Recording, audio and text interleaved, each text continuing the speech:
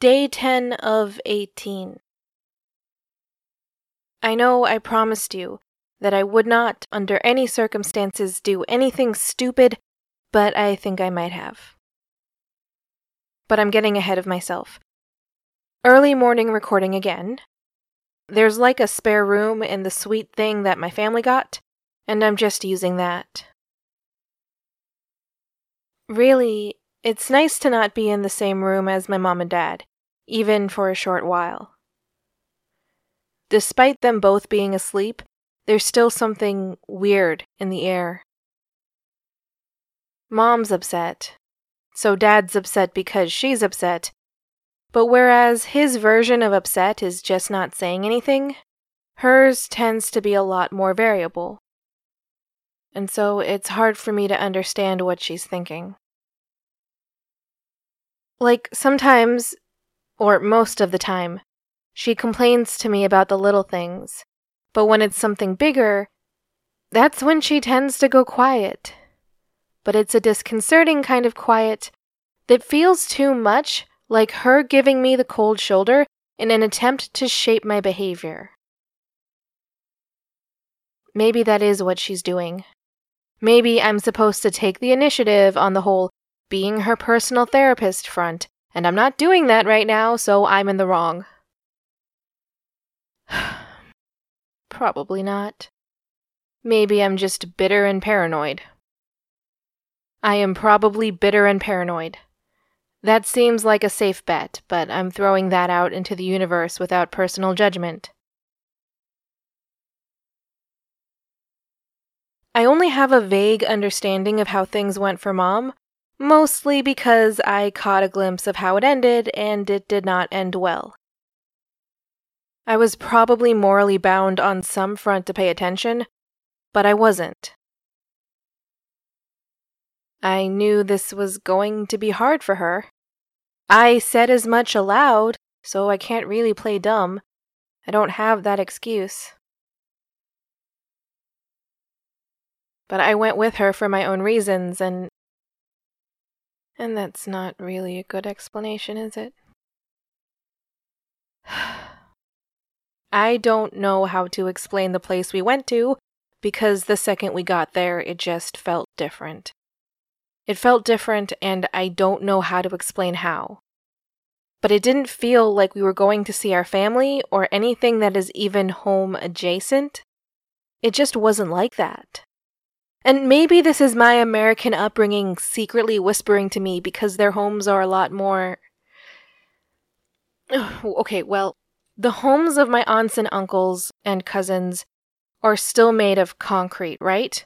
But it's concrete that doesn't look like it because it's been carefully decorated. And most of the other homes in the area are just obvious concrete, with the occasional woodish structure. Or not wood. Like, it's not as stable as concrete, but I could be wrong about it being wood. But when we went to their place, it was less concrete and more other building material, but none of it with the fancy dressing.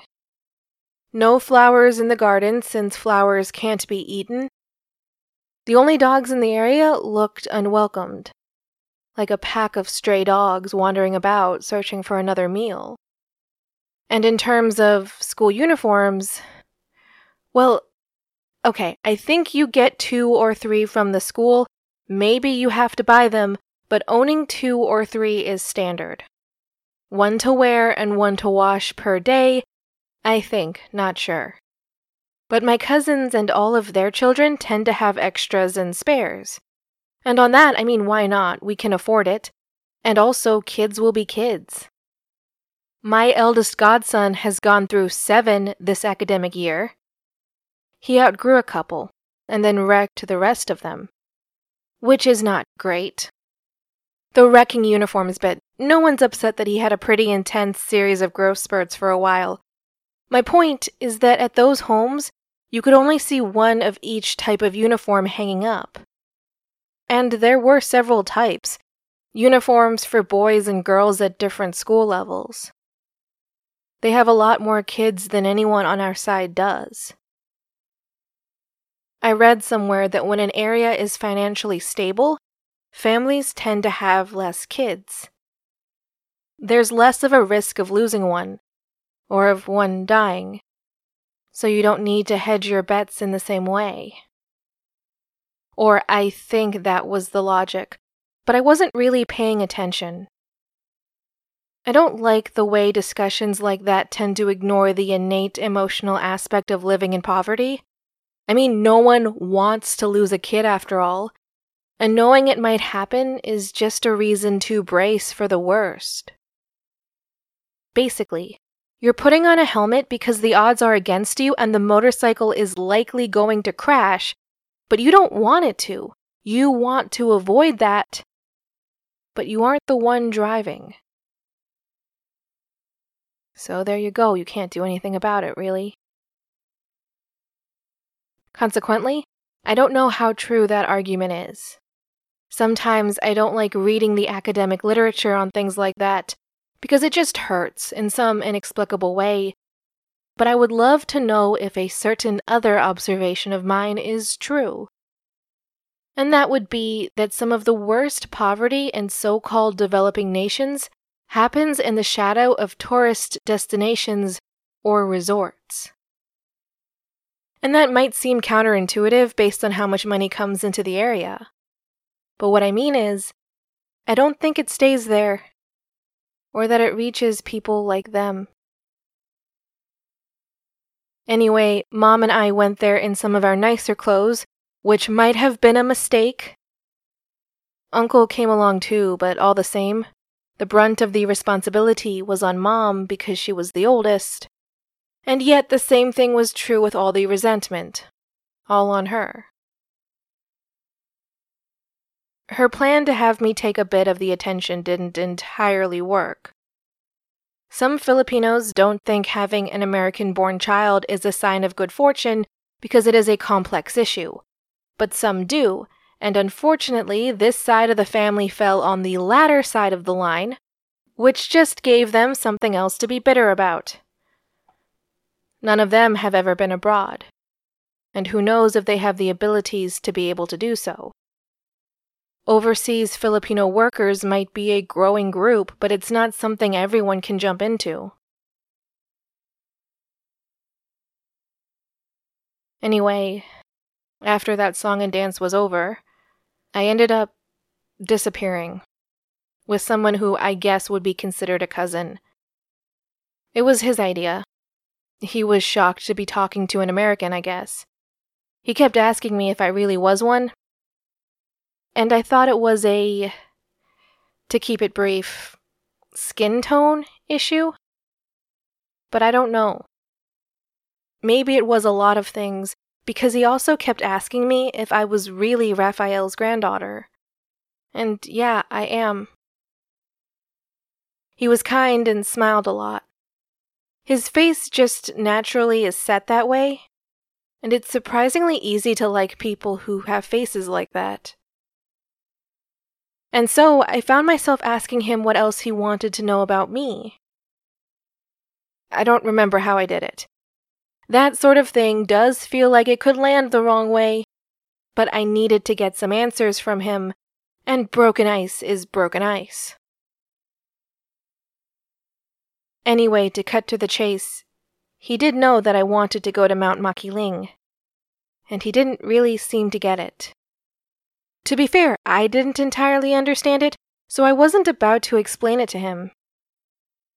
I just said that I heard, when I was in the US, that it was a really beautiful mountain. So, of course, I wanted to see it. Yes, we have beautiful mountains in the US, but it's such a big country that sometimes you can hedge your bets that other people might not realize it, and you can get away with saying things like that.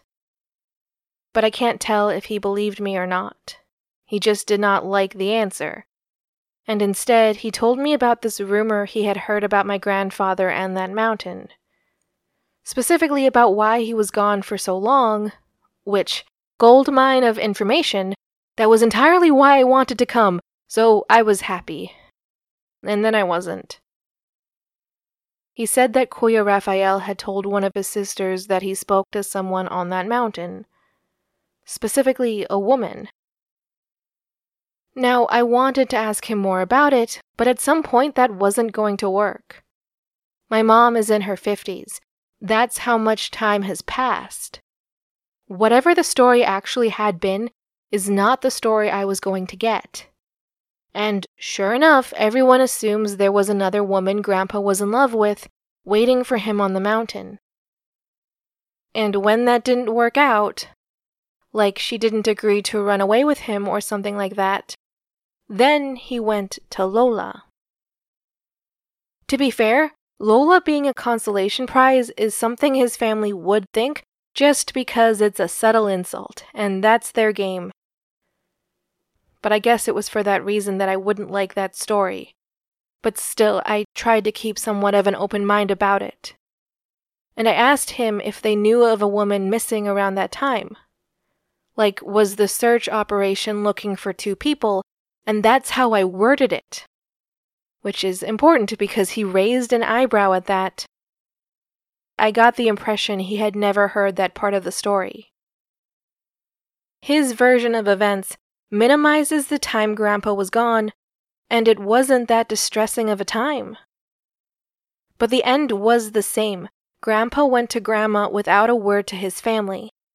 He didn't seek their approval and never showed any remorse for it. As if on cue, when we got to that point, we started to hear arguments inside. Then a beer bottle shattered. And, well, us going there was a bad idea. We overstayed our welcome by stepping foot on that property. Then again, they would have been pissed off if they knew we were in the area and did not show them reverence, so we lost either way. At least this way, Mom would be able to hold her head up as being the bigger person, we all thought, but then we were all wrong. My cousin, Ish, and I were just out on the porch, and when we made it back to the front room, my uncle was yelling in someone's face, and my mom was trying to get in between them while standing above a pile of broken glass that definitely was not from one bottle. When she saw me, she yelled at me to go to the car, and at that point I was not going to object. My uncle wasn't the type of person to get mad. I don't even know what would set him off, but I had the sense to not ask anything about it. I started towards the car, and my cousin, Ish, followed me. To my horror, I really didn't want to be around anyone I didn't know right then, but apparently he had one more thing to say to me. He took my arm, and he told me not to go to the mountain. My mind was racing, and maybe you can see where my brain jumped to. Like they were going to meet us there and hurt us, and he didn't want me hurt, but when I accused him of that, his face widened with horror and he swore that wasn't what he meant. For what it's worth, I believe it. But I also believe I might not be the best judge of these things. He said there was someone on the mountain, yes. Someone who doesn't always let people come home. Everyone thought that she, and yes, gendered pronouns aren't entirely a thing in Tagalog, but the rest of the context said woman. Everyone thought that she had Kuya Rafael. That's why they did not go searching. There was no point in looking for him, it would just be endangering some other people. But I didn't believe him. And I stammered something about no person being above the law, which I get it is not entirely accurate, but I just really wanted him to let me go. Then he said that it wasn't a person. At that point, the yelling grew even louder. And he quickly whispered to me online. Online, he said, when you get back to the resort, search online. And that was it. That was all he said to me before I ripped my arm away, and at that point, Uncle had unlocked the car remotely. So I jumped inside and locked my door. I still haven't done that online search yet. I know I need to. Let me check that everyone is still asleep, and then I'll do it. Maybe I'll be able to make another recording before everyone gets up. I know I should sleep. I need rest, but also, I need to not do that right now. Just now, if that makes sense. I need to sort through this.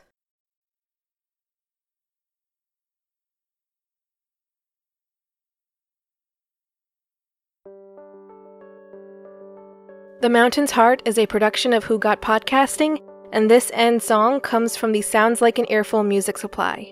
And now we have a merch store for Who Got Podcasting. Just basic stuff if you want to rep a podcast you like. Link in the description. See you in 2 weeks.